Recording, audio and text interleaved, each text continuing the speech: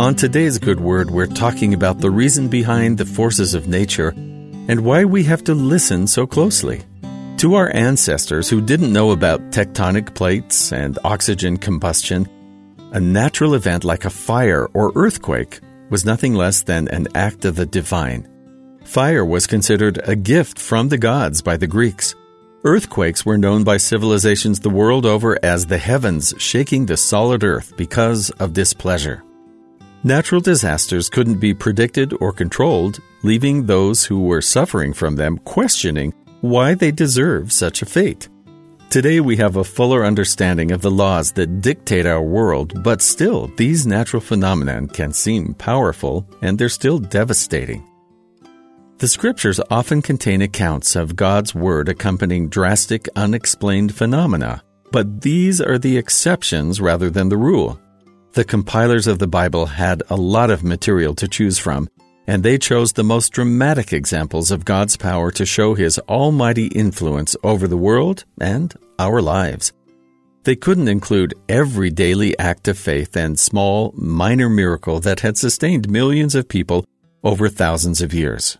But 1 Kings chapter 19 puts the rest of the miracles into perspective, reminding the prophet and the reader that the Lord is not with the mighty, but with the small. And he said, "Go forth and stand upon the mount before the Lord. And behold, the Lord passed by, and a great and strong wind rent the mountains, and brake in pieces the rocks before the Lord. But the Lord was not in the wind. And after the wind an earthquake, but the Lord was not in the earthquake. And after the earthquake a fire, but the Lord was not in the fire. And after the fire a still small voice." Elijah had experience with the miracles of God. He had even enacted some of them himself on God's command. But to be an effective prophet of God, Elijah would also have to know how to identify God's voice in the absence of a great show of power. The Lord holds His creation in His hands with the power to shake the earth and rend the heavens, but that's not how He usually speaks to us. The earth operates according to the rules that God has set forth and obeys Him perfectly. He's a little bit more concerned with whether we will do the same thing. Of all of God's creations, humanity alone can choose for ourselves if we'll obey or not. Nothing else, plant, animal, mineral, will question their place in God's plan.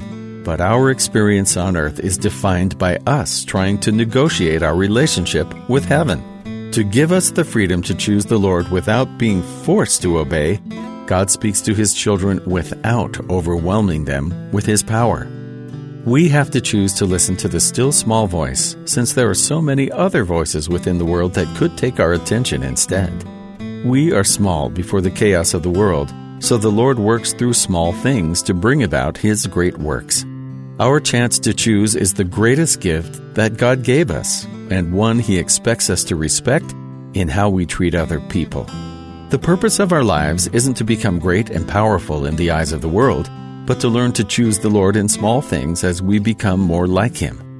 He invites us again and again, but always leaves that final decision up to us. And that's the Good Word.